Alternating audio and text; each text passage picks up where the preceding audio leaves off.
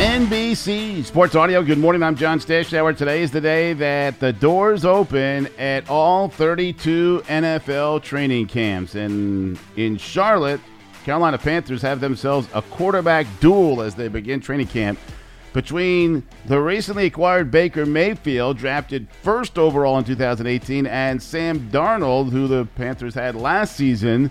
He was the third pick of that same draft. The guy who will make the decision on the starting QB is Matt Rule. He was asked about Darnold. Sam's an amazing person. He's an awesome person, first of all.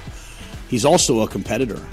He's determined to play his best football this year.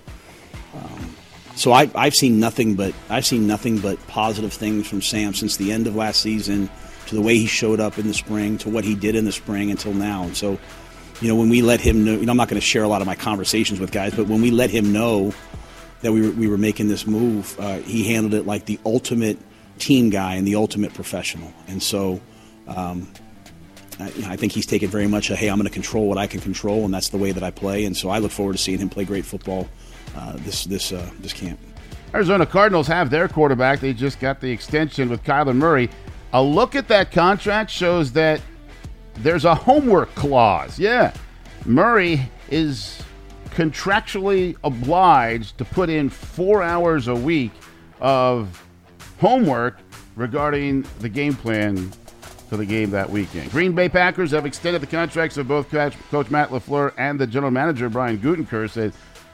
Gutekunst is the guy that Aaron Rodgers had some problems with, apparently no longer, as Rodgers has the long-term deal. Danny Amendola retiring at age 36, played 13 years. Won a couple of Super Bowls with the New England Patriots. Red Sox got a much-needed win at Fenway. They beat Cleveland 3-1 to end a 5-game losing streak. They had allowed 67 runs in those 5 games.